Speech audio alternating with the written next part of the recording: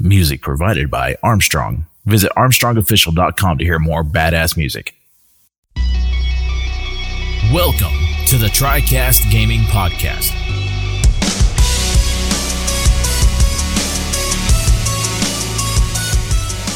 Greetings and welcome everyone to episode number 92 of the TriCast Gaming Podcast. I am your host, Philip Grimlock Keeney, and I am joined tonight by Mike Roguebox Martinez. Mike, it's just you and me tonight, but that's okay. I always enjoy your company. How are you doing today? Pretty good. I was kind of sad because I was like, it's going to be actually three of us this time.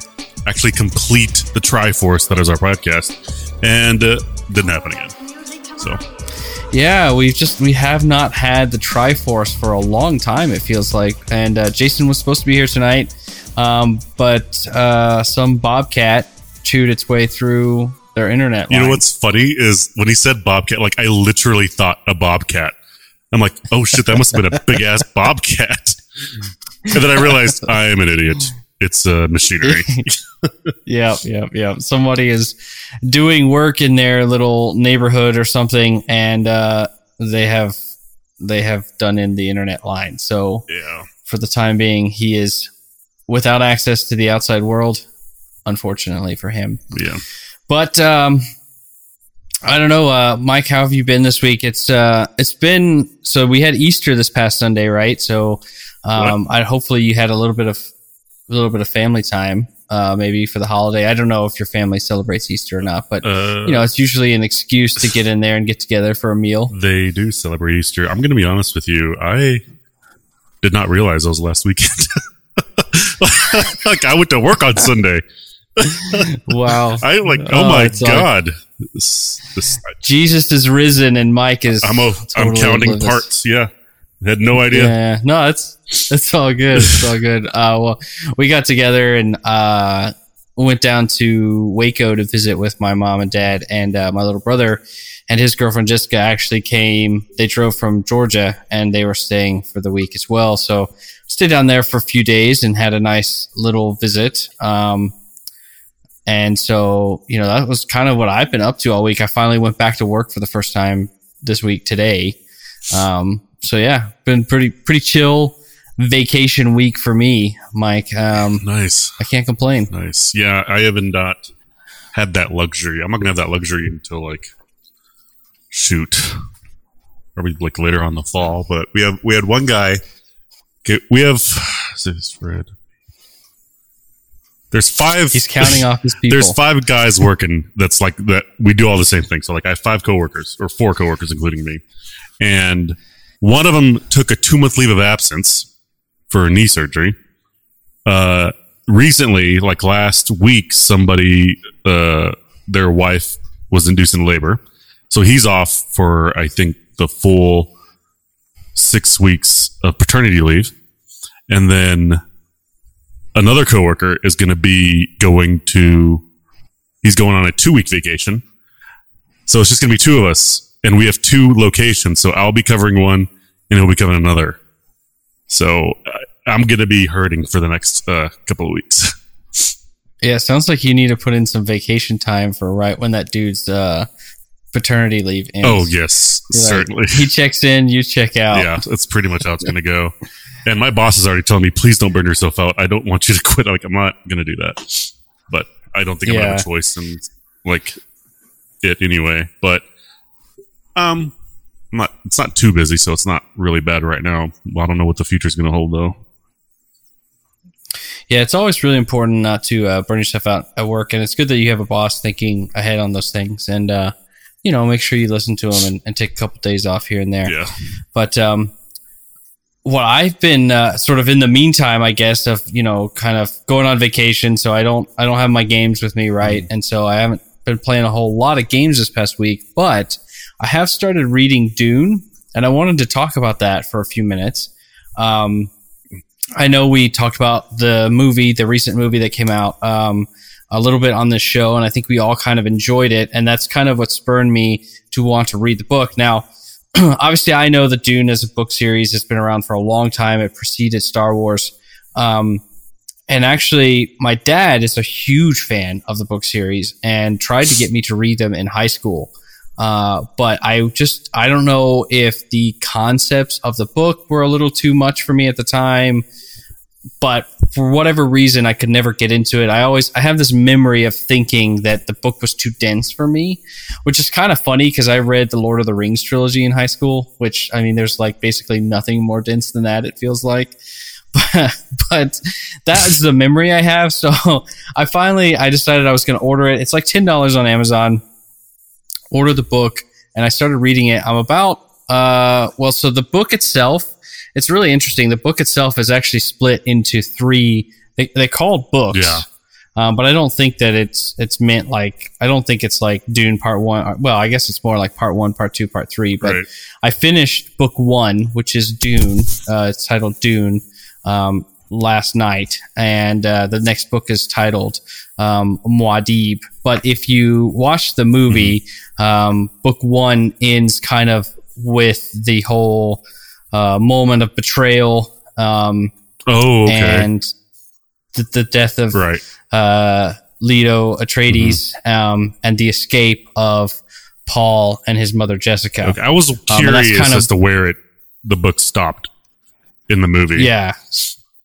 Yeah, so that's kind of where book 1 kind of finishes.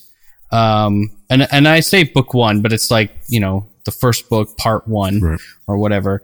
So the movie, from my understanding, the movie doesn't do this entire book. It only does like maybe part 1 and part 2.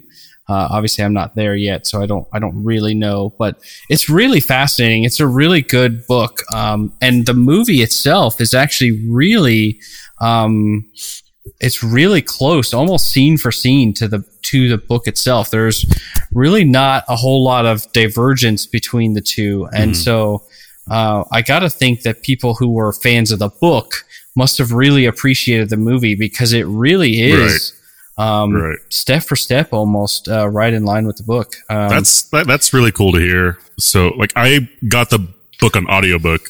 I planned to listen to it while I was working, but I just haven't had a chance to actually do it. But it's there in my library.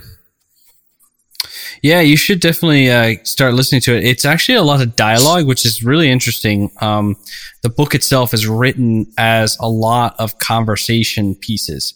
It's like they create moments or set pieces, and you have these characters in them and their interactions, and that's really what each chapter of the book is kind of centered on. Which I find really intriguing. Like, you can take a chapter and basically see it as a scene in a movie, essentially. And that's just kind of how it goes. And so there's not a lot of like descriptive dialogue and rambling prose and all this kind of stuff. It's very much a quick moving, like interaction based, story that's happening here. And I've really enjoyed it. I'm surprised that Teenage Philip didn't find this more interesting, because, you know, I mean, when I was in high school, I read like the Foundation series, which is a pretty dense sci-fi series in and of itself. But yeah, I don't know. I'm really enjoying it though. I'm really happy that I've decided to pick this one up and start reading it. It's really rare that a book follows so close, or the movie follows so closely with a book. Like, you don't get that a lot, like, or actually hardly ever. And I'm curious as to how they made that happen between like the book and Dune and the movie Dune. The most recent one, anyway. I've never watched the one that was in the 80s, so I don't know how well that follows the book. Yeah, I suspect that they basically said, we're not going to try to do the whole book. Right. So because they only focused on essentially 2/3 of the book and are looking at, you know, maybe another section for movie 2. I mean, maybe they're planning on 4, 5, 6 movies at this rate. You know, maybe it'll be a Harry Potter style lineage here. But I think that's how they're really able to do it, is because they're not trying to cover the whole book. So you're not really cutting out any of the scenes. You just kind of get to go right through it. The only real notable deviation that I saw, which I don't even really understand why they did it, was the whole poisoning scene. So if you remember from the movie, and I guess mild spoilers, spoiler warning, if you haven't it's already been like out seen for the movie, it's 8 months. I think it's fair. It's go for it. but I'm kind of putting that out there for anybody listening. But so the scene, as you recall, Leto Atreides is betrayed by Dr. Yu, and he replaces as he's in that drugged state, he replaces the fake tooth with the poison tooth, right? And then when Baron Harkonnen is interrogating Leto Atreides, Leto crunches down on the tooth and blows the poison out of his mouth at the Baron in an attempt to assassinate him. And in the movie, it's really weird. Like the Baron flies up into the ceiling and is like a freaking bat in the corner or something. It's really odd, right? And you're like, how does that even they don't really explain how he could even have done that. And then he's in this healing bath for ages because he almost died or whatever, right, from the thing. But in the book, you kind of have an understanding of how he could have flown up into the ceiling because it talks about how he wears these essentially they're like suspenders, but they call them suspensors. Okay. And they basically allow his legs to only feel 20% of his body mass. Yeah, when I was watching the movie, right? I saw him. He looked like he was kind of floating as he moved around. He didn't look like he was walking. Yeah. So in the book, he does still walk, but he wears these things that basically makes most of his body mass because he's super fat just be floating in the air. So his legs aren't actually feeling it. So I guess in theory, the movie's trying to say that he could trigger something on that basically makes his whole body float up into the ceiling, right? Of course, they don't really go into that in the movie. And then in the book, like I said, he doesn't even do that. So in the book, I guess Leto Atreides pulls the trigger too soon, for lack of a better expression. And Harkonnen is far enough away that he realizes what's kind of happening and runs back and opens the door and runs out the room and slams the door behind him. And that's kind of it. He's not in this healing bath or anything like that. He's kind of fine. And everybody else in the room is dead, obviously. Interesting. I wonder why they chose to go that route with the movie. Yeah, it's really odd, especially because in the movie, he gets Harkonnen right up to him and then blows the that's not what happens in the book. Interesting. So that's kind of really the only deviation too, which makes it even more odd as to why they decided to go that route. Maybe it looked cool in the movie or something. Right. I don't know. But yeah, I don't know. I recommend anybody out there that has kind of on the fence about picking up the book, but enjoyed the movie, give it a shot because the book is really not that difficult of a read. And it is really fascinating so far. It's been really good. Right. I've been really enjoying it. So cool. That's kind of my nerd take of the week, if you will. Cool. Awesome. So, talking of books, have you read Ready Player One yet? I have not. No. After Dune, I recommend. Have you read that one, or did you listen to it? I listened to it. It's really good. You've seen the movie, haven't you? No, actually, I never actually watched the movie. Yeah, no. Okay, well, don't watch the movie. It'll kind of turn you off the book. Go to the book first, and then enjoy the movie. Okay. All right. Yeah. No. I'll add that one. It's about a gamer in the future, dude. You'd love it. Yeah. I mean, I know the premise of the movie. I've seen trailers for it, but I think I've been so scarred by what was that one? It's a while ago now at this point, but I'm trying to remember who starred in it. I can kind of see his face, but I can't. Movie based on a book? No, it was another video game-ish type movie, but this one was a virtual reality where people were forced to get into an arena in a video game essentially and fight each other. Are you talking about Gamer? That. Maybe that's what it was called. It has Gerard Butler in it. That's his name, Gerard Butler. Yeah, that movie was terrible. Yeah, awful movie. And nothing like that. Nothing like that at all. Well, kind of. I think I'm still scarred. But it's not that bad. Gotcha. Okay. I think I'm still scarred by that movie when it comes to these off-gamer movies. Right. So, all right. Well, I'll check it out. I've been trying really hard to read more this year. It's kind of been one of the things I've been trying to, kind of force myself to do. Is I think it's really good to kind of read often. Right. If so much as to just kind of, keep the mind working on that kind of thing, rather than just passively absorbing video games or movies all the time. Right. Yeah, that's always good to kind of change things up a little bit. I like whenever I read a book or listen to one, in my case, I don't like, it's so weird because like once the book is over, it's kind of like I'm sad because I'm not in that world anymore. You know what I mean? Yeah. Like whenever I finished Ready Player One, I'm like, oh, I can't keep reading about these guys anymore. I mean, they made Ready Player 2 and I still have to finish that book, but it's I don't know. When I read a book, I'm always sad when it ends. Yeah, it's very true. And I actually very rarely get that with video games. And that's kind of odd. And I don't know why. I don't know. I can't put my finger on why that happens. I think this is my opinion on that. I think it's because for me, they're like, whenever you're playing the game, you're like, it's fun, but there's also somewhat of a challenge to it. So you're not like as fully immersed as you are like in the book. Like for me, like I beat the last boss and like, thank God I don't have to kill that guy again. You know what I mean? And then like the game is over and like, I don't know. It's just, I'm more wrapped up in the stress of beating the game than I am getting attached to the game. And the sense of accomplishment when you do beat it. It's like, I did it. I've accomplished that. Moving on. So. Yeah. No, that's a good point.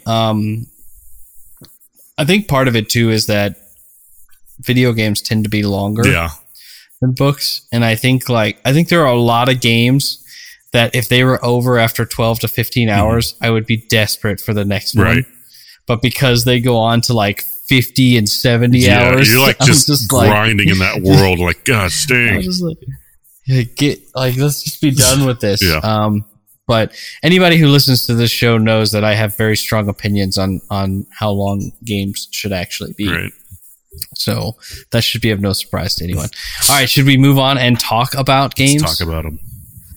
All right, because you know what? Each and every week we do get together to channel our virtues through the Triforce to provide you, the listener, all the hottest topics from the mythical world of video games. We also add in as much of our colorful thoughts and Philip monologues as you can handle in a week, simply because we love video games and discussing them. If you like what you hear, please consider subscribing on your podcasting app of choice. And if you really enjoy it, please share on social media or directly with your friends. The show continues to grow thanks to all of your wonderful support. You can find us on Twitter, TikTok, Facebook, and Instagram at TriCast Gaming P1 and on our website, TriCastGamingPodcast.com.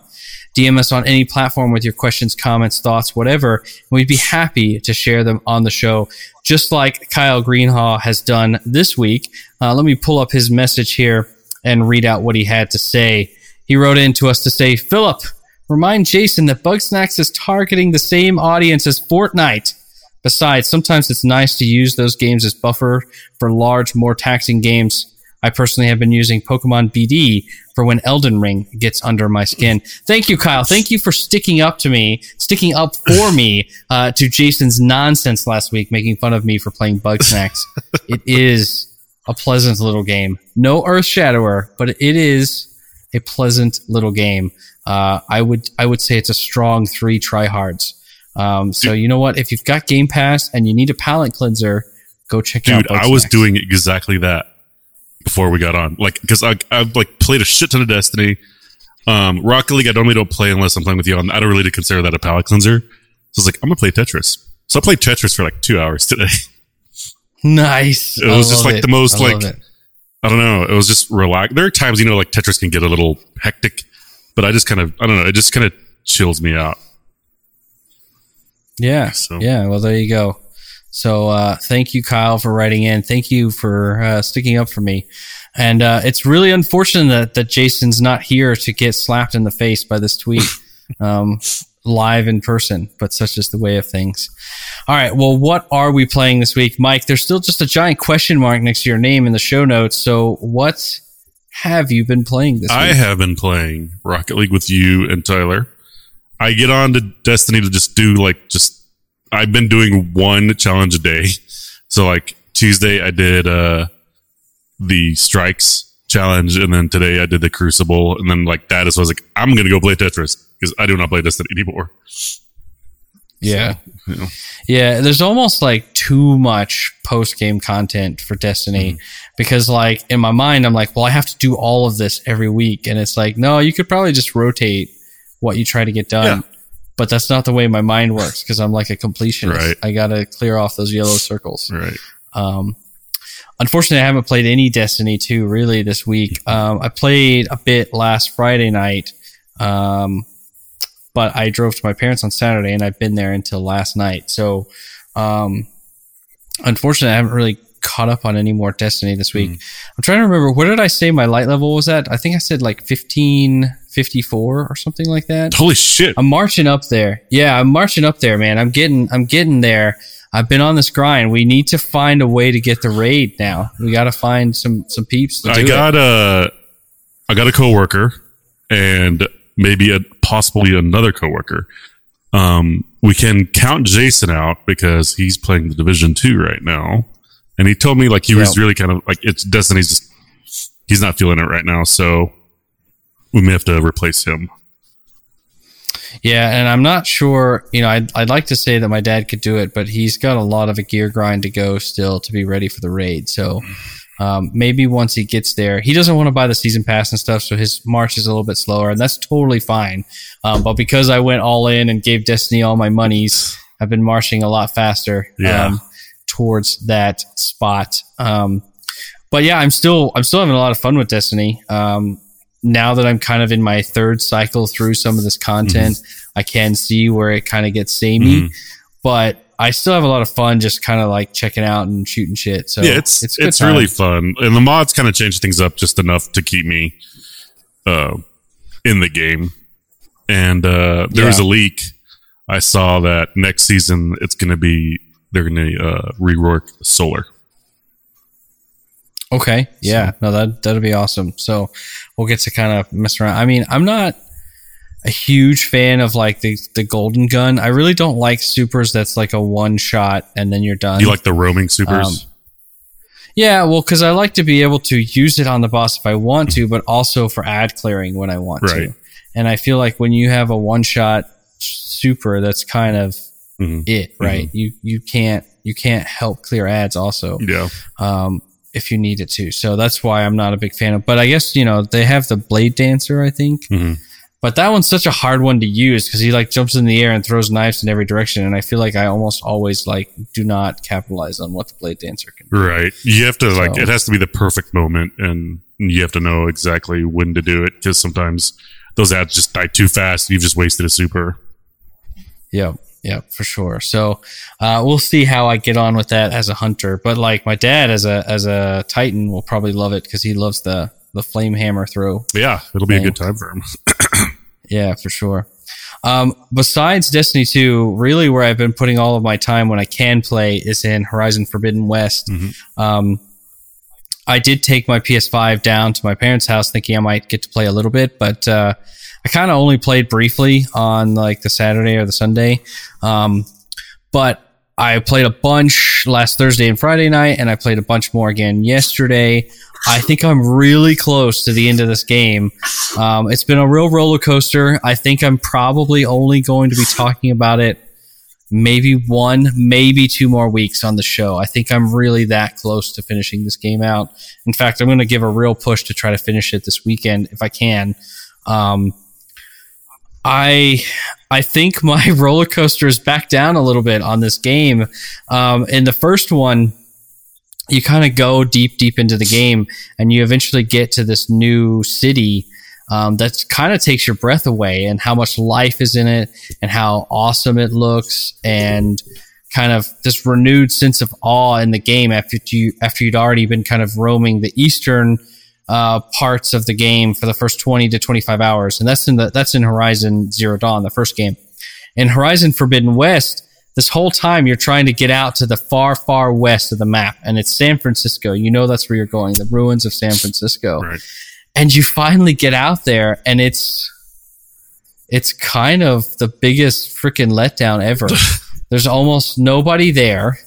The people that are there are this tribe that have crossed the ocean from the east. And then a bunch of really like strong machines. And that's kind of it. The buildings are not that impressive. There's not that much to do on the island. I was done already last night after it's almost like they got to that point and they're like, shit, the game's already really long. Let's just not put much here because the game's too long. And so it just feels like a real letdown to me. And I don't know if I just played the game wrong and I did too much along my way to get there or what, but I'm kind of just like disappointed by that kind of reveal of like the big San Francisco city there. And then on top of that, the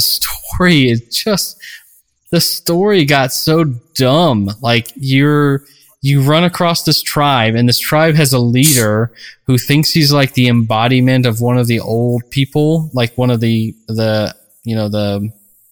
original humans that lived on Earth. And he's just really dumb and creepy and weird. And he like makes your character put on these garments to enter this temple with him.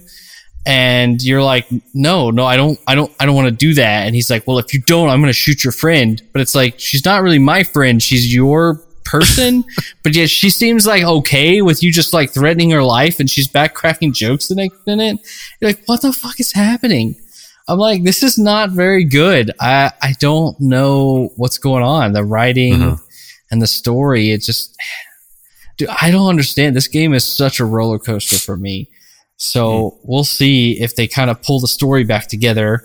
But like, it's doing that thing that like Assassin's Creed Valhalla did, where there's this big story beat, this big story moment of this fallout between you and your brother in the game. And then it just disappears and it's not a story consequence again for like 50 or 60 hours of the game. And it's done the same thing in Horizon Forbidden West, where early on you run into these people that have come from another planet. And you find out that they are actually some of the original humans from Earth. And they figured out how to like stop aging. And now they've come back to recolonize Earth. And it's like, okay, that's pretty fucking dope, right? Yeah. And then like they just disappear. So you're doing all this shit in the world and they're just gone. They're like not a part of the story anymore. That's very annoying. Sure they're going to come. I'm sure they're going to come back because they're like your main like foil. Like we have to get stronger so we can stop them. Right. But yet they have not interfered in anything that's happened since we first met them. And it's just strange, man. I don't know, dude. I think ultimately, you know, sometimes people say like the second game in a series is where they perfect all of the stuff that they wanted to from the first game and they bring it all together. Right.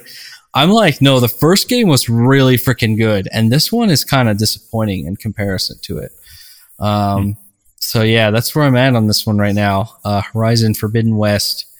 I have found ways to use some of the different weapons that's made the combat a little bit better. So that's at least good.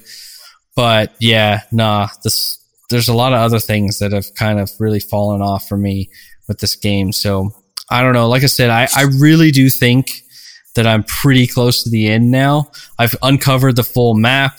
I've pretty much checked off all the question marks on the map. So there's just a few side quests I need to wrap up, and then I just need to main the story to the end. So I really do think I'm pretty, probably within 10 hours of finishing this game. So cool. I checked I think I checked my time clock, and I'm at like 58 hours now in the game. So it's pretty long one.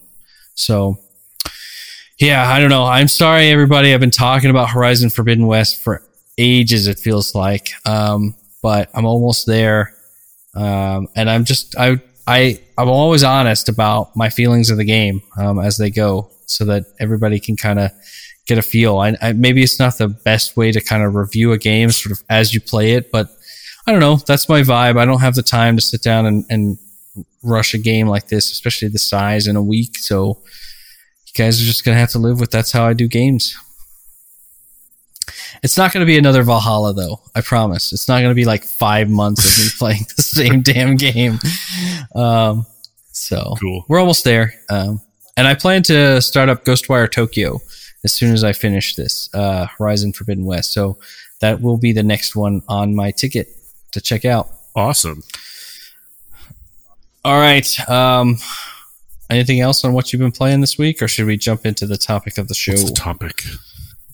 The topic of the show: are paid ads finally going to make their way into video games? Well, that's a big maybe, according to some recent reports, but only for free-to-play games. Let's jump in here and have a discussion, Mike. I'm going to read a little bit from a couple articles, and then we can kind of jump into this topic and see what you think on it. Okay. So this is reported by Business Insider, which is actually a paid-walled website. So unfortunately, I can't just link this on Twitter. But they stated, and this is about Microsoft. So they stated, quote, one of the sources that we've talked to speculated Microsoft isn't currently interested in collecting a cut of ad revenue because it wants to provide more money-making opportunities to developers who make free-to-play games. So I'm not really sure. So this is kind of an odd way of saying this. They're basically saying that Microsoft doesn't want to introduce it necessarily itself, but it doesn't want to stand in the way of other developers bringing this in as another way of monetizing their games, which is a bit odd, but that's kind of what is being stated here. Business Insider goes on to talk about how they realize that this could cause a bad reaction in some players, especially due to stigma in free-to-play games currently using microtransactions and revenue streams. It says, quote, it's moving cautiously, and it being Microsoft, is moving cautiously and intends to create a private marketplace where only select brands can insert ads into games in a way that doesn't disrupt the gameplay experience. So that's also interesting. I guess who owns or operates the gate into which certain brands can decide to or choose to insert advertisements into games.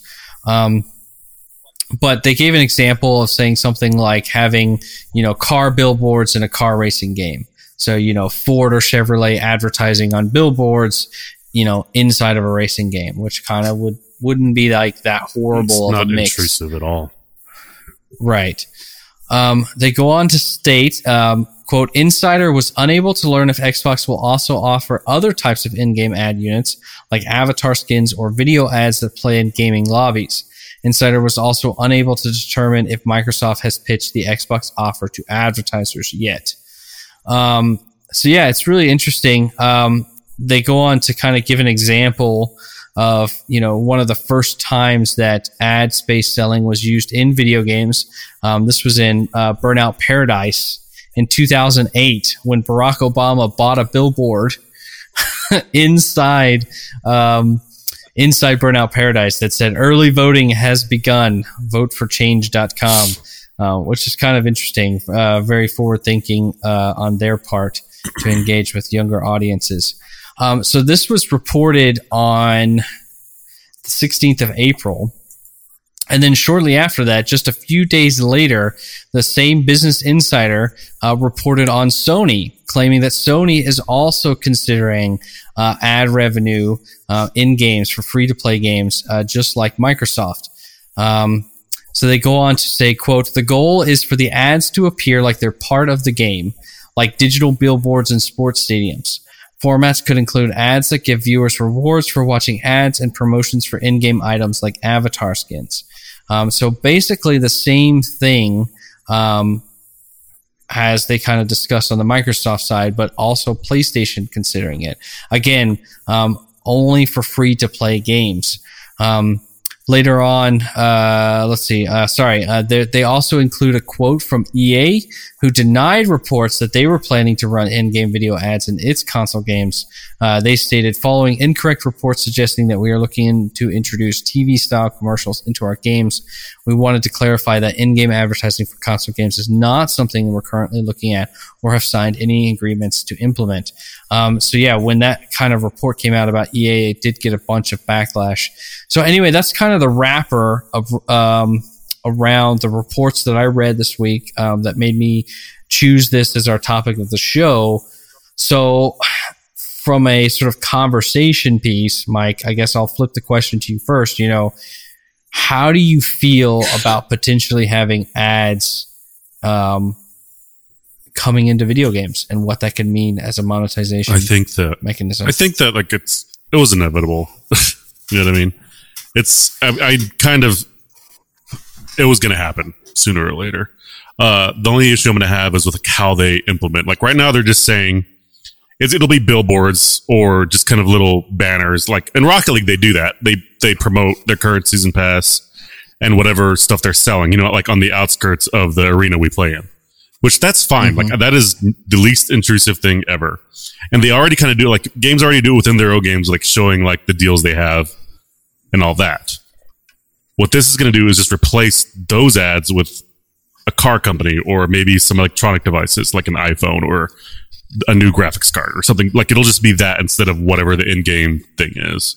And that's fine as long it's just how far are they going to push the ads? You know what I mean? Like, cause right now they're just saying it's going to be just a billboard, but like later on the road, could it be like, ad plays as you load into a game? You know, you boot up the game and here comes an ad. Like that shit is not going to fly. Imagine if it was like an American football game where after you complete like an enemy encounter, it like chops to an advertisement on like Cheez-Its or some bullshit. And then it's like, all right, you can play the game again. Like, and you're like, what the hell? Yeah, that would not, dude. Oh my God, that would not fly. I don't know. God, no. God, no. But yeah, like it's just how far will it, because right now, and also another thing is they're saying it's going to be for free to play games, right? So what constitutes a free to play game? Something you just download, don't have to pay for, right? Well, what if Xbox or Microsoft decides, okay, Game Pass games are technically free to play. You can get rid of the ads if you actually full out buy the game that's on Game Pass. You know what I mean? Like, well, because I mean, that's a small leap. Small, like to go from there to there. So you're not wrong. It really depends on how far they want to push it and how much the gamers just accept it or kind of resist. Which I think like I think once this starts happening, it's going to be like just they're going to keep pushing a little bit more, and just kind of test how we react, I guess. So like if they do it a little bit and they don't see any Game Pass stuff, like anybody unsubscribing, they're going to keep going and keep going. So it's going to kind of be up to us and our pockets or wallets to see how far they're going to push this stuff. Yeah. I mean, I'm not going to lie. It would be kind of cool to be like driving around GTA 6 and like the billboards are advertising whatever new movie is about to release in movie theaters or something. Right. Like, I actually think that'd be kind of neat, like as far as an immersive simulator. Yeah. But like, if I'm playing God of War Ragnarok and I just beat like some dude and Kratos is like, boy, come here. And then like it cuts to like an advertisement for fucking Cheez-Its or something. I'm just going to be like, the hell with this. So yeah, it's all about the implementation, right? And how intrusive it is into the gaming experience. Right. But you have to say like with the, you know, the move to SSDs,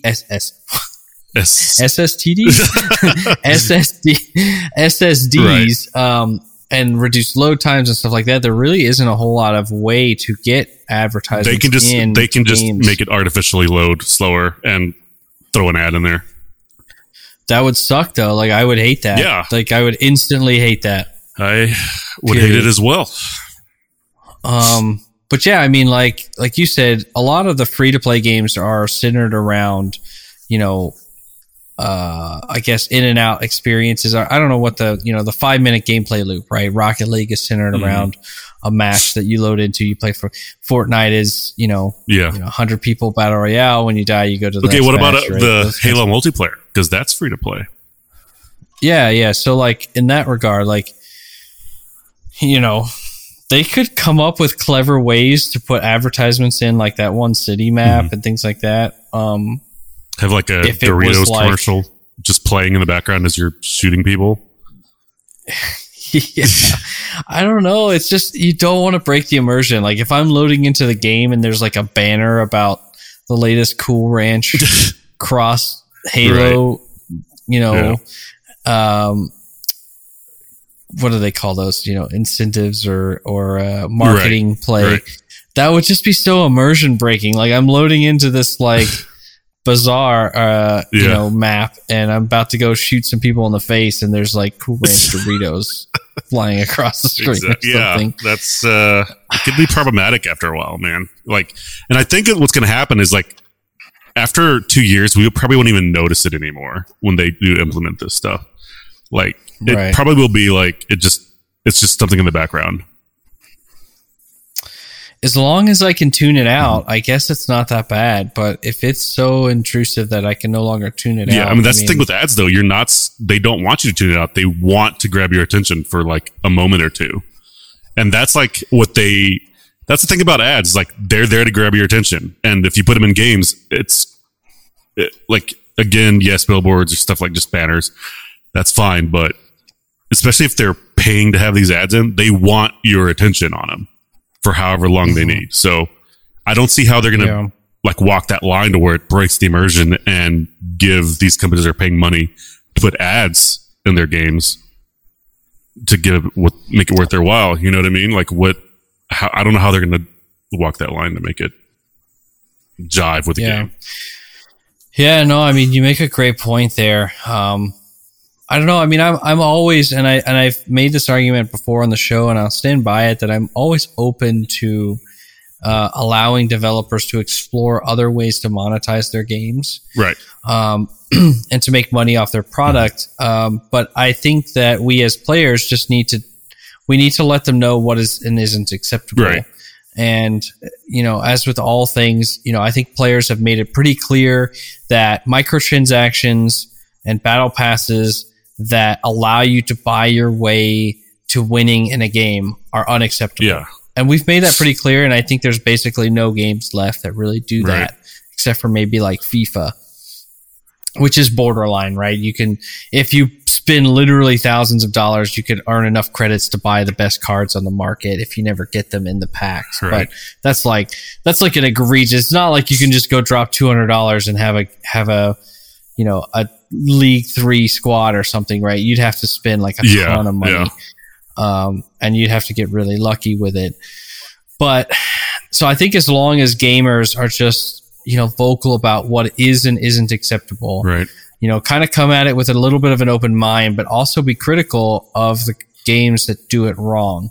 And I think eventually it might be a little bit of a frustrating period for 5 to 7 years while we kind of all figure this out. But maybe it won't even last that long because of the fact that we can update games on the fly now. Maybe they can patch things in and out based on gamer feedback and just be vocal about what works and what doesn't work is what I say. One thing gamers are vocal. They let you know. They let you know, man. They're a vocal crowd. Yeah. Okay. Anything else kind of on this topic, or I would say, listeners, write into us. Let us know if there's any points of view that we kind of didn't discuss and think about.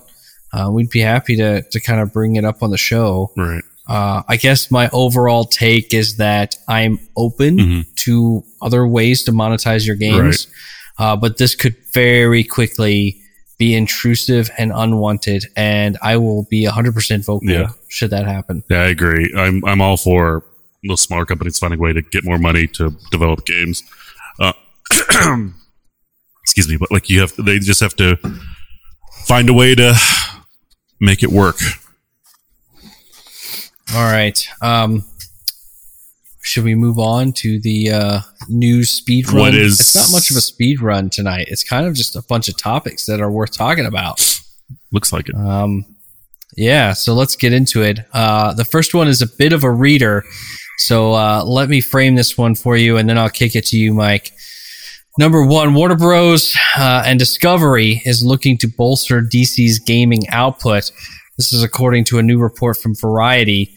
They claim that following the merger of Warner Brothers and Discovery, which will see the new conglomerate take control of Warner Bros. Gaming, that internal discussions are taking place around how to, quote, overhaul the DC universe in media, including games. Warner Bros. Interactive Entertainment, the group's gaming division, currently has 4 DC gaming projects in development: Gotham Knights, Suicide Squad Kill the Justice League, The Wolf Among Us 2, and Wonder Woman. The report reveals that the company plans to rejuvenate characters such as Superman, and that the company is seeking a Kevin Feige-like character or figure to oversee this expansion. While DC's films are in a firm second place behind Disney's Marvel Cinematic Universe in the box office, its games have been much closer. The 2010s saw the Batman Arkham games from Rocksteady become critical and commercial successes, and the Injustice series, a pair of fighting games developed by NetherRealm, the same studio behind Mortal Kombat, were also really well received. Meanwhile, Marvel's gaming output has suffered somewhat with middling reception and disappointing performance of Marvel's Avengers and the more recent Guardians of the Galaxy, although that's a superb game, Guardians of the Galaxy. Marvel is, though, seeing success with its Spider-Man titles. Developed by Insomniac Games, both Marvel Spider-Man and Marvel Spider-Man Miles Morales were commercial and critical hits. A sequel is currently in development, and Insomniac Games is also developing a new Wolverine game. So that's a lot to kind of put on the table. I wanted to kind of say what we've seen in recent times from video games. But Mike, how do you feel about them trying to rejuvenate or overhaul the DCCU or DCEU, whatever they call it? Is it needed? What do you want to see? Like, they're only talking about specifically video games, right? They're not talking about movies here. No, it sounds like they're talking about everything. But they are including video games in that everything. So are they tying games into the movies, or are they just talking about revamping them individually? They haven't said one way or the other. Okay, I'm hoping it's individually, because tying that's a lot to do games and movies. That's a lot. Anyway, I'm hoping it's just individually, like they're going to revamp the DC games and then revamp the DCEU movie stuff on its own. That's fine. I'm all cool with it. But yeah, this is exciting if they're wanting to make a universe within their games. So like you have a Batman game, and it kind of will tie into like the Suicide Squad game, which will kind of tie into like a Wonder Woman story. Like I really, really, really like that. That's exciting. Yeah, that would be really neat. Because it's like you're playing one big game, but they're breaking it off into small digestive sections. Yeah. Or at least that all of these games just kind of exist in the same universe, and there's nods to each other across them. That would be cool as well. From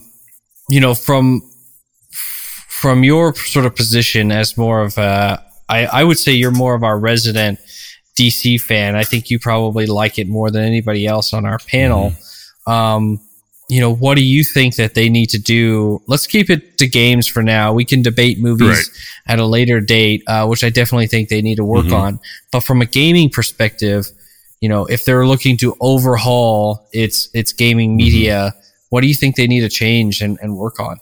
I think if they kind of go back to like the Batman Arkham series and kind of don't carbon copy that, but kind of like take the good stuff out of those games and put them in your ones you're kind of developing, and then make a great story for it. Like that is really going to make this whole game universe like great. And what's great about games is like, you don't have to like try to recast the same person over and over and over again. You're just making a video game. Like everybody is like the same no matter what. So this should be easier as far as kind of keeping continuity that way. But yeah, I think if they can just stick with the way they did the Arkham series and take the good parts out and put them everywhere else, put that everywhere else with a great story, it's going to be an amazing series. Yeah. Do you think they need to expand across different characters, or just kind of keep up with stories? They need to bring in every this is a lot to ask, but every Justice League member should have their own individual game, flesh out their story in those games, and then have like this big bad like that probably is teased in every single story that they all have to kind of come together and fight. You know what I mean? And that will be a game in itself, and then kind of build off that as well. So, dude, that would be so cool, but it's like a 15-year project. That's a 30-year. I don't think we're live long enough to play this whole thing. Do you think that they kind of need to focus on like third-person action, like what they've been doing, or do you think they need to branch out into other like genres and types of games? I think depending on like you can change it up between the different heroes. Like one game could be a first person, another one can be like a different perspective on how the game's played. it's really depending on who's making the game. As long as the stories intertwine, make the game however you want. Just make sure things make sense across all the games as far as stories. Like try to cover the plot holes. Yeah, see, I think like if you just kind of started telling stories in genres that made sense, I think that would be really cool. Like, imagine like a like a narrative focused Joker game. Yeah. Like not like you don't want to do a bunch of action. It could be like a third person shooter, right? Because like Joker does like to shoot guns frequently, right? But how cool would it be to have like a third person shooter, but sort of more narrative focused? So think like Uncharted, but where you're playing as Joker, and it was just dark as hell. That would be freaking epic. I'd play the shit out of that game. Yeah. Like how dope would that be? That's like not been done yet. Like a video game based off of you're a villain. You're playing the villain. Yeah. That'd be so cool. Or like like an XCOM style game where you're where you get to control individual like characters, that would be or maybe not even XCOM, maybe like a Diablo style third-person action game where each character has their own like move sets, and so you could pick to be like Green Lantern or Batman or whatever, right? And go through like waves of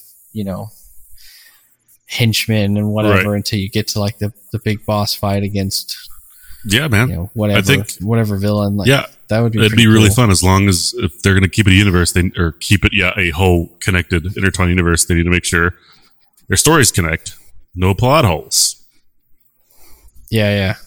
Or if they're plot holes, like just make them like obvious plot holes. Right. Like, we obviously didn't care about this plot, and it's we kind of poke fun at it ourselves or whatever. Yeah. But yeah, no, like think like a Marvel Ultimate Alliance, but for DC games. Like that'd be really awesome. That'd be pretty cool. Yeah. Yeah, I don't know. That's what I hope they do. I hope they just kind of start to find, good genres that fit with like telling stories from different character perspectives. Like I don't want to just see them reboot, Batman again 1,500 times. Like, that's not what I'm interested in. No. So, all right. Anything else on this topic, or should we move on to the next story? Dude, I want to play a Flash game. Yeah. What would you? I have no idea. Flash is like he's just super fast right? Like that. He can run really fast, and that's it. Like I want to see what they can do to make that game entertaining with you running fast. I'm trying to think. Like, has there ever been another game that's kind of played with the idea of? There was actually. There has been Infamous Second Son. It was like a launch PlayStation title. You play as this character who can like basically turn into like electricity and things like that, and he can like zap around the battlefield. Oh, right.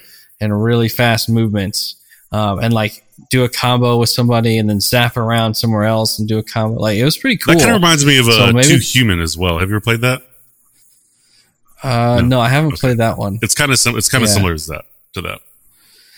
But yeah, because you could use the electricity and stuff like that. You could like sprint up the sides of buildings and things like that, as long as you ran along like power lines or whatever. I don't remember what it was, but yeah, like I could see where you could take the basic mechanics that were kind of developed there and create kind of a cool third-person action open world game where you're just like you don't need fast travel because you can just sprint around like a madman everywhere. Yeah. That'd be cool.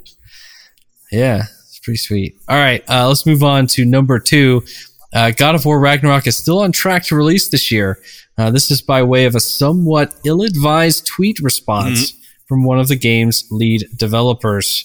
On Wednesday, April 20th, Sony Santa Monica Studio tweeted a video of Cory Barlog asking fans to remain patient for news on the upcoming God of War sequel. This video was also retweeted by the game's animation director, Bruno Velasquez, who was asked by a follower, Bruno, reassure us that it will come this year 100%. Velasquez did as the follower asked, categorically replying, quote, Ragnarok is coming this year, end quote. I would take this with a heavy pinch of salt, but it sounds like at least internally they are trying to track to a release this year. What are your thoughts here, Mike? It's gonna get delayed. Yeah. I don't know. I mean, I could see a September release window being pretty good. A pretty good time to release this game, but the problem is that we haven't really seen a whole lot from this game.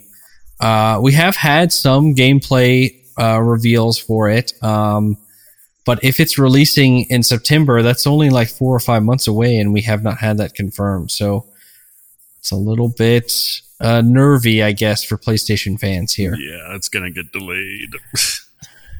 Yeah, I really wouldn't want to beat Bruno either on let's see, he tweeted this out yesterday. So I really wouldn't want to be him this morning, coming in and getting calls from the marketing and PR people being like, what the fuck? What are you thinking? Yeah. All right. Well, I don't know. I'm gonna hope Bruno's right and he knows what's up, and that this game is coming out later this year, because I definitely want to play this. I am looking forward to this game. To be fair, we still have plenty of the year left, so it's true. Plenty of time. All right. Number 3, Skydance New Media and Lucasfilm Games have announced a new narrative-driven action-adventure game featuring an original story in the Star Wars galaxy. The game will be helmed by Amy Hennig, one of the main creative forces behind Naughty Dog's Uncharted series. This is the second project that Hennig's Skydance New Media studio is working on in collaboration with Disney. It was announced last year that the studio was working on a new Marvel game also. I think this is really cool. We get another Star Wars game to look forward to, but also, like, this is not a huge studio, and this would be the first 2 games from this studio, so I'm a little bit nervous of them announcing 2 projects back to back like this in pretty short order. I have no idea when we're going to actually see these games or what they will be about, but I guess that's something to look forward to. Yeah. I mean, who doesn't love a Star Wars narrative game? Yeah, that's very true. We're getting into this point where there's a lot of Star Wars announced. I remember one of my predictions going into sort of the E3 summer announcement time window last year was that it would be the year of Star Wars. And of course, there was basically nothing said about Star Wars at the shows. But since then, we've had tons of Star Wars games, sort of announced and confirmed as happening. Which is kind of crazy. We got this Fallen Order sequel. We got the Knights of the Old Republic remake, Star Wars Eclipse, which is the one from Quantic Dream, Respawn's other 2 additional projects that they announced when they confirmed the Fallen Order remake sequel. We've got the Ubisoft open world game that's supposedly in development at Massive Entertainment, and then now we've got this game from Amy Hennig's studio. So just tons of Star Wars games to look out for there. There's 1, 2, 3, 4, 5, 6, 7 Star Wars games that we know are in development right now. Man, that pretty wild. Chaos. Dude, that's a lot of stuff they're taking out of Star Wars. They're like, when is the cow going to run out of milk? When? It sort of depends on how all these come out, right? Like, are they staggered appropriately? Like, if we have a new Star Wars game every year for like 6 years straight, starting in 2023, is that here's my prediction? Thing? They're going to come out in 2025, all in February. All of them. Yeah. Yeah, I really hope that doesn't happen. That would be pretty bad. But I don't know. As a Star Wars fan, would I hate a new Star Wars game every year to look forward to? No, I don't think so. It might get old after a little while. Maybe every other year would be a better cadence, but It also depends on the variants of the game. Like when we had Battlefront, which was a shooter, and then we had Fallen Order, which was a third-person action lightsaber game, and then we had Squadrons, which was a TIE fighter, X-wing. That's a good variety. Ship fighter. Yeah, so it just depends on what we get, and the cadence at which they come out. All right, anything else to add, or should I move on? What's next? All right, number 4. It's not just Sonic the Hedgehog that Sega wants to branch out into. as in the movie business. This is according to a new report from Deadline, who claim the publisher's beloved beat-em-up series Streets of Rage is also up for an adaptation. That means we could be seeing Axel, Blaze, and many other fan favorites handing out vigilant justice on the mean streets of Wood Oak City when the film hits theaters. It seems to still be very early days of production. However, we do know that Derek Kolstad is attached to writing the script. This is the writer perhaps best known for creating the John Wick series, which I was like, okay, I like Streets of Rage. This is kind of cool. But then when they said the John Wick writer was going to do it, I was like, okay, if we get a bunch of like John Wick style choreographed fight scenes with the Streets of Rage characters, that could be pretty dope. That's going to be pretty freaking epic, dude, if they can get that. Yeah. By the way, yeah, I already have a casting choice. What's the blonde guy's name? What's his character's name? Isn't that Axel? Axel, that's it. Okay, I'm going to send you a picture, and I want to see who you would cast as this guy. It's going to be in a Messenger. Where are you? There you are. All right. This makes great audio. This okay, makes great see audio. the guy in the middle. Okay. Who do you think would play that guy right there? I'm thinking like it could have been like a young Val Kilmer could have been Axel. Johnny Lawrence. That's Johnny Lawrence. Dude. If Johnny Lawrence got super buff, he totally could do it. Telling you, man, that's the way to go. There you go. No, I don't know. I think it'd be really cool. Like, make this like an R-rated movie. No, it has to be. Go hard. It has to be. Go hardcore on this shit, man. Yeah, I don't know. This would be. I'm low key looking forward to seeing what they come up with. And I think my real interest was piqued when they said that the writer from John Wick was attached. Yeah, that's a good get. All right, let's move on to number 5. Last Friday's online speculation of Sony potentially buying Kojima Productions picked up enough attention that Hideo Kojima himself has felt the need to comment on the rumors.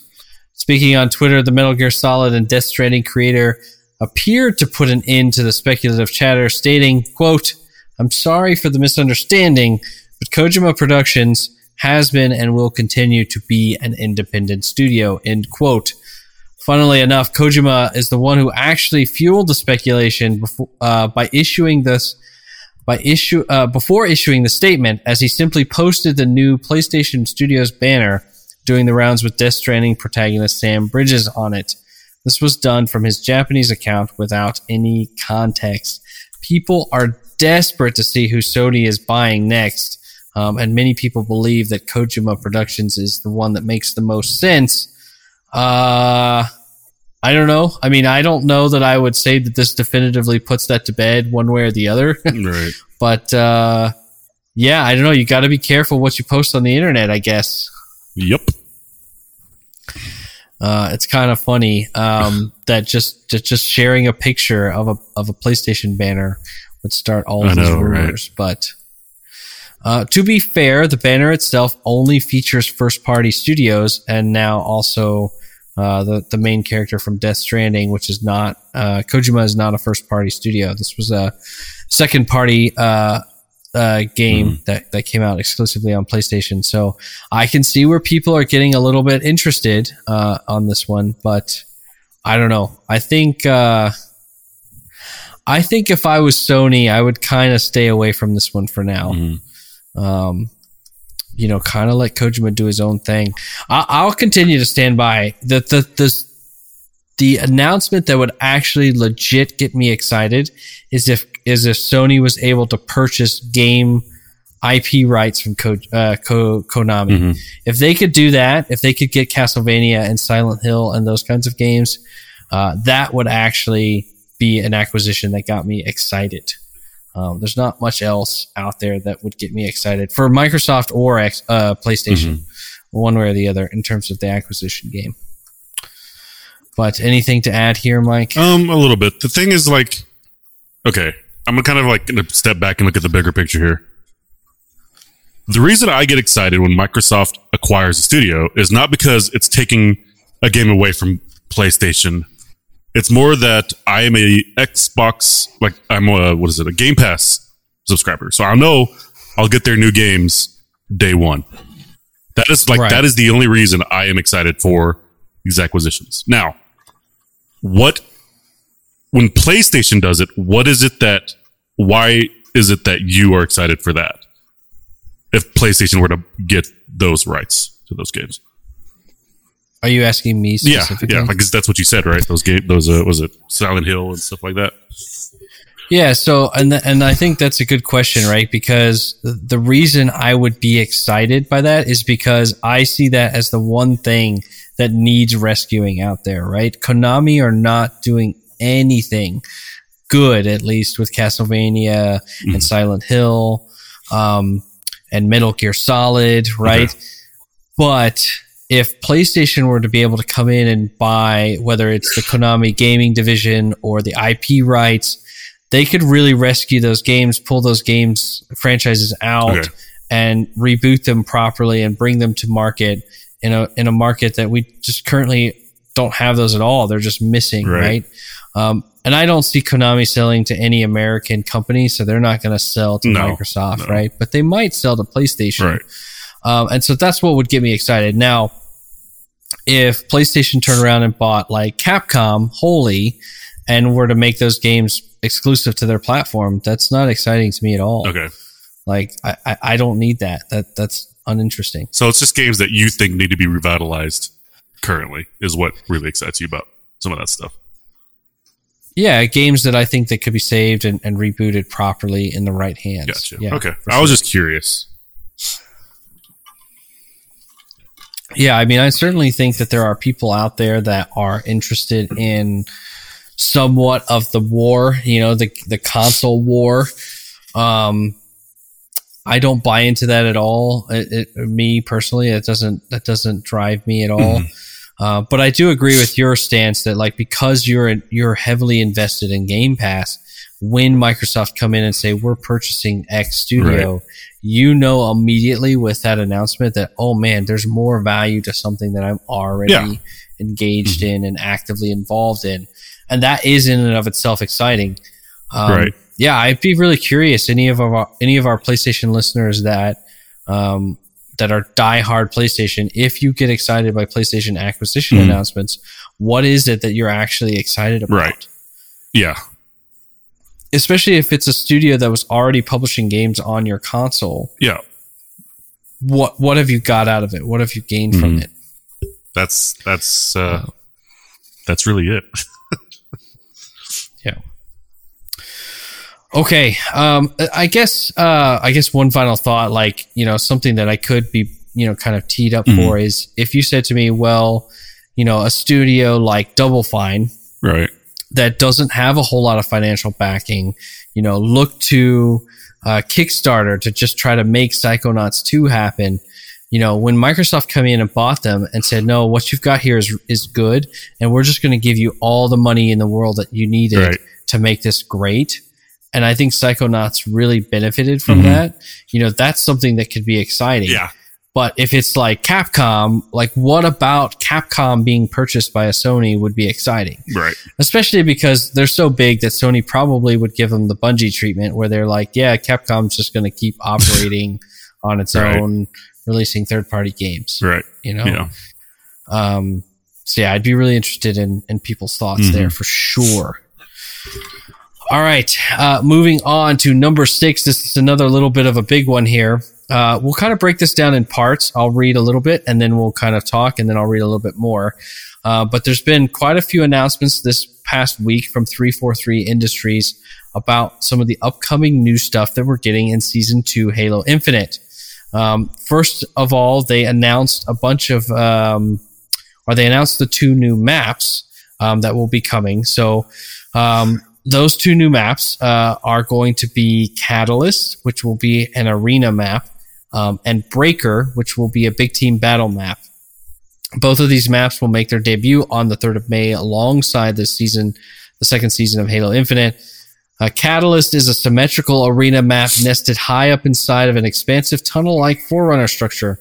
You'll find waterfalls pouring down around, suspended catwalks, overgrown cathedral walls, and a light bridge connecting the sides of the map together.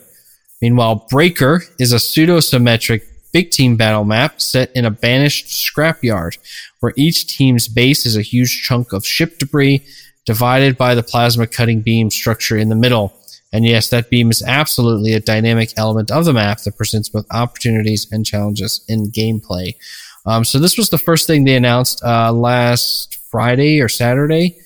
Mike, what do you think about 2 new maps, one for Arena and one for Big Team Battle? I think that's good, but it's not going to really get me back hardcore into the game. Like, I really barely was in it, but I mean, it's like that. It's going to add some variety to the players that are playing right now that are enjoying it. Because like when I was playing, it felt like I was playing on the same map over and over and over again. And that got boring. So maybe this will help diversify it a little bit. But right now, it's not enough to bring me back.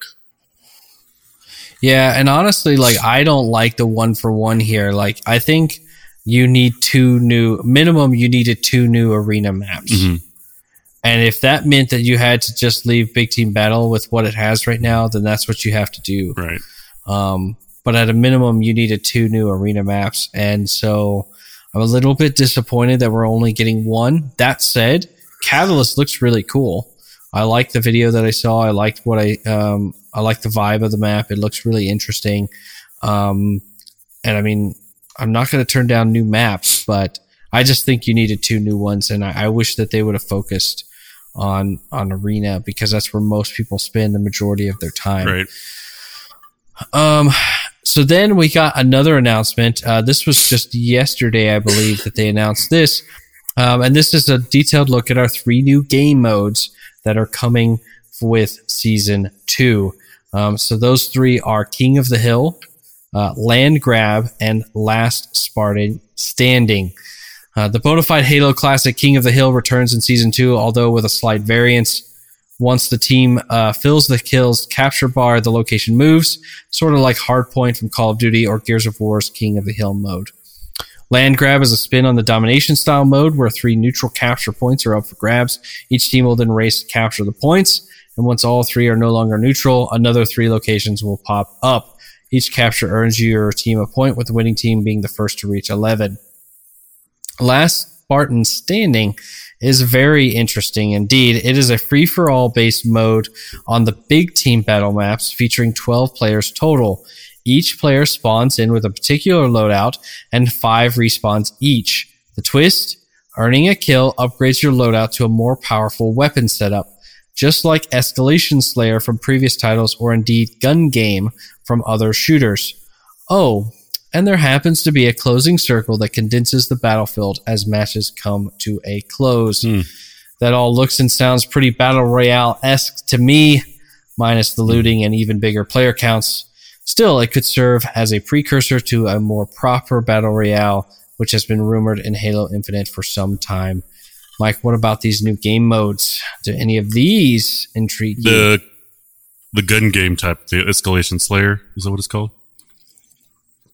Well, it's officially titled Last Spartan Standing. Okay, Last Spartan Standing. That's like somewhat enticing to bring me back.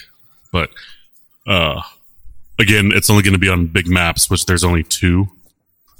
I mean, I guess that really doesn't matter, right? Well, there will be 3 now, right? Because Breaker. Right. Yeah. I don't know. That intrigued me a little bit there. That might I might go try it out. We'll see. Yeah. I mean, it's it's only 12 players in each game, but yeah, I don't know. It's certainly intriguing. Certainly a dip in the waters of the Battle Royale type genre. Yeah, the thing I like about it is you get 5 lives, so like it's different, kind of different. Like Battle Royale, you die and you're like out of the game. Here, you have a chance. You have another chance to go again. And right. Yeah. Exactly. Yeah. And there's this, like, if you have 12 people, like, way to the queen of the games, like, in the game, you have a shitload of people kind of in close quarters there, which would be kind of hectic and fun at the same time. Yeah, for sure. I'm just excited to see King of the Hill come back. I'm really a big fan of King of the Hill, so that'll be fun to see back in Halo. All right, number 7. This is more of a PSA than anything else. Excuse me. But Sony has announced that the DualSense controller can now get firmware updates via a PC connection. Players who prefer to play on a PC no longer need to connect their controller to a PlayStation 5 in order to update it. They can now download new Windows software called Firmware Updater for DualSense Wireless Controller, which can be found on the PlayStation website. So yes, thank you, PlayStation, for supporting PC players.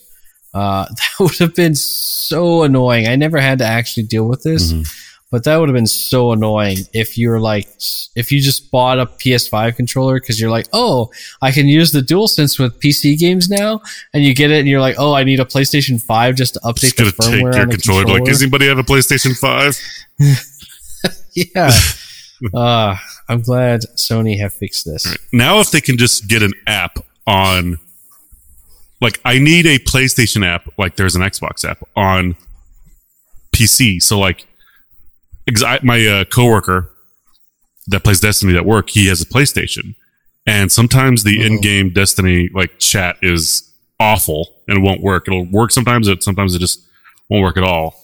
So if I could just like get the PlayStation app and launch a party or join his party on PlayStation, then that would fix all our problems. Well, supposedly, I mean, PlayStation bought a minority stake in Discord, and supposedly they're working to join those two services up together. So maybe your answer is just Discord. We'll finally work on PS5. Good Lord. Yep, I'm with you. All right, well, that's all of our news items for this week's speed run. Let's move into releases and game announcements. Coming up next week on April 29th, we've got Nintendo Switch Sports. Your spiritual successor to Wii Sports is coming out on the Switch. May 5th, we've got Trek to Yomi. That'll be on both PlayStation consoles, both Xbox consoles, and on PC. That's that really cool black and white 2D samurai game coming out. Looks very interesting. May 10th, we've got Salt and Sacrifice on PlayStation 4 and 5 as well as PC. That's a sequel to Salt and Sanctuary, sort of a 2D Souls-esque game. And then on May 26th, we've got Sniper Elite 5 on PlayStation consoles, Xbox consoles, and on PC. Anybody who listens to the show regularly knows that my dad and I recently played through Sniper Elite 4 and had actually a pretty good time with that. So I'm actually kind of looking forward to that. That one will also be in Game Pass day and date. So if you got Game Pass, you can check that one out too. All right, game announcements. We actually got quite a few game announcements here, so I'll start reading them off, Mike, and just let me know if you got any thoughts on these. Will do. Number 1, EA Sports F1 22 has been officially revealed alongside a July 1st release date. Codemasters showed off the game for the first time on Thursday, April 21st. The title features the 2022 FIA Formula One World Championship with its new hybrid cars and overhauled rules, including F1 sprint races. It also includes the International Autodrome for the inaugural Miami Grand Prix, which actually takes place in just a few weeks' time. I think it's like the first weekend of May, first or second weekend of May. So that's coming up real soon in real life. And it also has real life track changes for Australia, Spain, and Abu Dhabi, who've had some tweaks to their circuit layout. You think I'd be hold on 1 second. Do you know that I heard a rumor, or I don't know if it's even a rumor, that they're building or designing a track in Las Vegas. Oh yeah, no, that's totally not a rumor. Damn. It's officially for sure happening next year. There will be, and it's actually incorporating the Strip. I mean, they're going to run right past like Caesar's Palace. Have you ever been to Las Vegas? Yeah, that road is tiny. Yeah, it'll be pretty epic. I will say that sure. At least.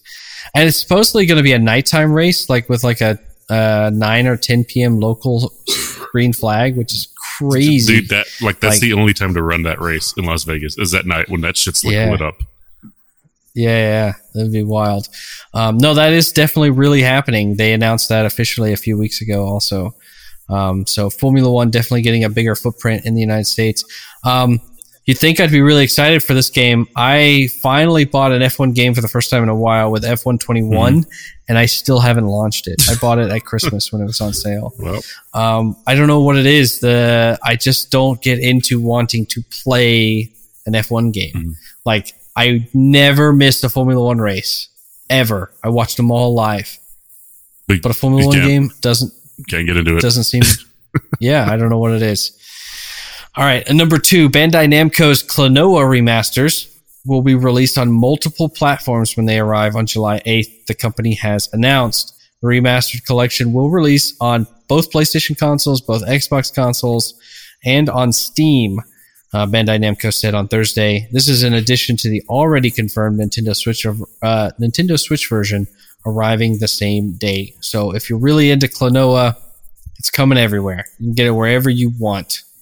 Get all the Klonoa you need. This sounds like some weird, like, hipster rice, you know? Hipster rice. Like couscous or something. Right. Like it's like some kind of hipster version of couscous. That's hilarious. Klonoa. All right, number 3, Meta used its second annual Quest Gaming Showcase to reveal a new Ghostbusters game, as well as Resident Evil 4 Mercenaries update. Dude, there needs to be a Resident Evil Ghostbusters crossover game. You just suck up like vampires and werewolves and shambling zombies. Mm-hmm. Yeah. All right. Developed by InDreams and published by Sony Pictures Virtual Reality, the game sees players setting up a Ghostbusters HQ in San Francisco and is playable solo or in 4-player co-op. I did not see a release date alongside this announcement, but yeah, a VR Ghostbusters game is on its way. It's about time. Thank you, Mark Zuckerberg, for making our wildest dreams possible. Thank you, Zuck. All right, number 4, Blizzard has announced the next World of Warcraft expansion titled Dragonflight. The upcoming expansion was revealed in a live stream on Tuesday, April 19th, which was also used to announce World of Warcraft Lich King Classic. Did I say that right? Or is it Lich King? I don't know. Lich King. Lich King Classic. I said it right the first time. I shouldn't have doubted myself. Among other features, Dragonflight will introduce World of Warcraft's first ever combination race and class, the Drakthir Evokers. It seems kind of cool. Like you're going to have like a human and dragon form that you like. Because like the Drakthir are they are the like what is it called? Aspect. Like you have a human aspect or like a humanoid aspect, and then you're essentially a dragon, but you play as the human aspect.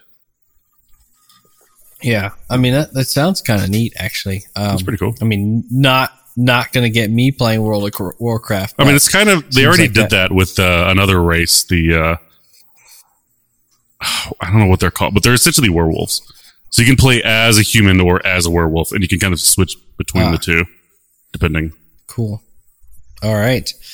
No release date for Dragonflight was given alongside the announcement, but Lich King Classic is due to arrive later this year. So I was watching this announcement, and they were talking about the Lich King Classic, and they're like, "Oh, and we're going to add this in Lich King Classic, and this." I'm like, yeah, I know. I heard all of this back in 2007 when you announced. Like, by the way, we're adding Inscription. I'm like, yeah, I know. That's when Lich King was. Whenever you added Inscription. It's just funny how they're like going back. This is what we've added in the class. Like, yeah, we know. We've played the game. It's funny. And also, you didn't have it here, but they are doing cross-faction play, which has never been done. So, like, you could play with a horde if you're an alliance, or vice versa. And I think they're doing that mainly because player counts. That and servers kind of favor one side or the other. So, like, you could have a huge amount of horde people and not as many alliance guys. And so it's kind of like hard to like kind of get groups together. And they're already kind of doing it in PvP where they would put horde on an alliance side, just kind of balance things out. Because otherwise, if you're on alliance and you queue for PvP, you're going to be in that queue forever. So I think this is just a final step into like helping the players as far as like getting groups together and just filling out their raids and all that. Interesting. Yep. It's I think it's probably much needed for World of Warcraft. You have no idea. Yeah, it's really bad. All right, number 5, 2K Games and Gearbox have announced a sequel to 2014's Tales from the Borderlands. Unfortunately, there's very little information available right now other than it's a, quote, all-new Tales from the Borderlands. and it's due out sometime this year. It was given a 2022 release window. I don't even know if like the new version of Telltale is making this, but I really liked the first Tales from the Borderlands. So I'm excited to see what they're. I'm not even like a huge Borderlands fan, but I really enjoyed that particular game. So cool. We'll see what they come up with it. Also, little known fact: first game I ever platinumed was Tales from the Borderlands. Simply because you get the platinum just for finishing the game. Oh, so, okay then. Super easy. All right, number 6, Square Enix's looter shooter Outriders is being treated to a huge expansion named World Slayer that introduces a new campaign, tons of new gear, a level cap increase, and more in-game content on June 30th, 2022. I'm not going to lie, I completely forgot that game existed. Yeah, I kind of had too, but this is pretty neat. Apparently, they'll provide you with a level boost so that you don't have to play the first game. If you just want to jump in and try World Slayer, they'll level boost you right up to be able to play that new campaign. Awesome. As is fairly common in these kinds of games. Right. So. All right, number 7, Sonic Origins, the compilation collection of Sega Genesis classics, will officially release June 23rd. The core game will cost $39.99 and will include Sonic the Hedgehog, Sonic the Hedgehog 2, Sonic CD, and Sonic the Hedgehog 3 and Knuckles. Cool. So there you go. I was pretty intrigued by this. I'd been thinking about buying the Sega Genesis classics on the PlayStation Store just so I could play Sonic 1 and 2 again because the movie just came out and I was kind of thinking about it. And I liked Sonic as a kid, but this is better. It's got all 3 of them and they're kind of, redone a little bit. So I'll pick this up when it comes out. Finally, this one is for all you dads out there looking for kids for your games. Cal the Kangaroo is back. I will admit that I do not actually remember this one, but Cal made his debut back in the Sega Dreamcast era before getting 3 sequels. This is your typical 3D mascot platformer, which means plenty of wide open levels, colorful locales, and probably a bunch of collectibles to find. This reboot will launch May 27th and cost $29.99. Think like a Spyro the Dragon type game. Might be for your kids out there. All right, Mike, that's all of the game announcements that I have. I got one kind of like random question for you involving games. What is the most obscure game you remember playing as a kid? Like one that you think that wasn't popular, but you enjoyed the shit out of it. Wasn't popular, but that I enjoyed. Okay. All right. This one is legit obscure as hell. There was a game on the original Xbox called Racing Evolution. It was with a Z. Weird title, Racing Evolution. And in this game, you started your own car factory and built it up. And you designed your own cars and then you raced them. And as your team won races, your factory got more money and more sponsorships and you could build your factory out. So it was kind of like a building sim, but also a racing game at the same time. And you got to decide which new cars your research and development team were going to design and build. And eventually you had this massive factory with, basically you were like a Ferrari on the world scene. And meanwhile, you would go and run races and you would win races in your cars that your team designed. That sounds fun as hell. I loved the shit out of that game. I thought it was great. It never got a sequel. It never came back. But I thought it was really dope. It was a original Xbox game. Okay. Yeah. And the joke, sorry, real quick. The joke between Dad and I was always one of the cars that you could choose, to build or design was called the Swagger Nerve. Or Swagger Nerve, I guess. Swagger Nerve, I guess, is what they meant for you to call it. But we always joked and called it the Schwagenerve, like we were a German car manufacturer. Oh my gosh! Yeah, definitely haven't heard of it, but man, that sounds like fun as hell to play. Yeah, there you go. What I played was this game. I'm going to lead you in Messenger. It's called Earthworm Jim. Have you ever played that? I actually have played Earthworm Yeah, Jim. my first time playing was on Genesis, and then I just kind of like forgot about it, and I just kind of stumbled across it as I was looking up that Rage game. I'm like, holy shit, Earthworm Jim! Apparently, they've made a few more games. Jim. But yeah, because I definitely didn't play it on Genesis. I played one of the future iterations of it. But yeah, I have actually played Earthworm Jim. Oh, right on. It was so fun. Like I remember, Mom got it for me one time, and I'm like, "What the hell is this game?" And I was like, "I don't know if I'm gonna like it." So I plugged it in, dude. I did not stop playing it. Like I played it until I was bloodshot in the eyes. I seem to recall that it was kind of like, at least the Earthworm Jim game that I played was sort of what was that game? Angry Birds. It was like Angry Birds, but before Angry Birds ever came out. Okay, see, but maybe the weird version I played was kind of like a platformer. Okay, all right, yeah. So I mean, it was probably just a spin-off of Earthworm Jim.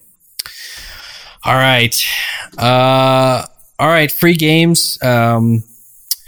PlayStation Plus April games are still out there. Not too much time left to grab those. Hood Outlaws and Legends, Slay the Spire, and SpongeBob SquarePants Battle for Bikini Bottom. Crappy Xbox games of gold are out there if you want to grab those.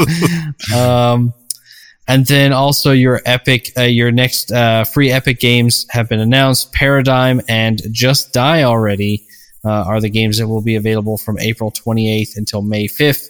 Until then, Amnesia Rebirth and Riverbond are still available. Amnesia. Oh my god. Okay. And then the next round of Game Pass announcements have been put out there. So F1 2021 is coming to Cloud Play. Need for Speed Hot Pursuit Remastered also coming to Cloud Play. Turnip Boy commits tax evasion. Coming to Cloud, Console, and PC. And then also before the end of April, you'll get 7 Days to Die, Research and Destroy, Bug Snacks, as we talked about last week, and Unsold. Leaving the service soon is Cricket 19, Outlast 2, Secret Neighbor, and Streets of Rage 4. If you haven't played Streets of Rage 4, I highly recommend it. It's like a 4-hour game. You could do it like all in one night. Adam and I actually did it together on stream. It's really fun. Streets of Rage 4. Think like your old school beat 'em up style, Ninja Turtles. Like Ninja Turtles. So pretty fun little game. Go check it out before it leaves the service. All right. That's it. That's all I've got for the show, Mike. Anything else before we get out of here? No, man. Let's get the hell out of here. Let's get the hell out of here. I hope you're up for a little bit of Rocket League. I really want to try some. Let's get on out of the show and see what we can do. Because I got cut off last night, so I need some Rocket League time. All right, thank you everyone for listening here to this 96th episode. 92nd. I'm getting ahead of myself in time. This is the 92nd episode of the TriCast Gaming Podcast. We hope you enjoyed it as much as we did. Remember, like, subscribe, review on your podcasting app of choice. And if you have any questions for the show, DM us on Twitter or Facebook. The show will be back again next Friday with episode number 3. We march on to the big 100. Have a great weekend. Stay safe and game hard.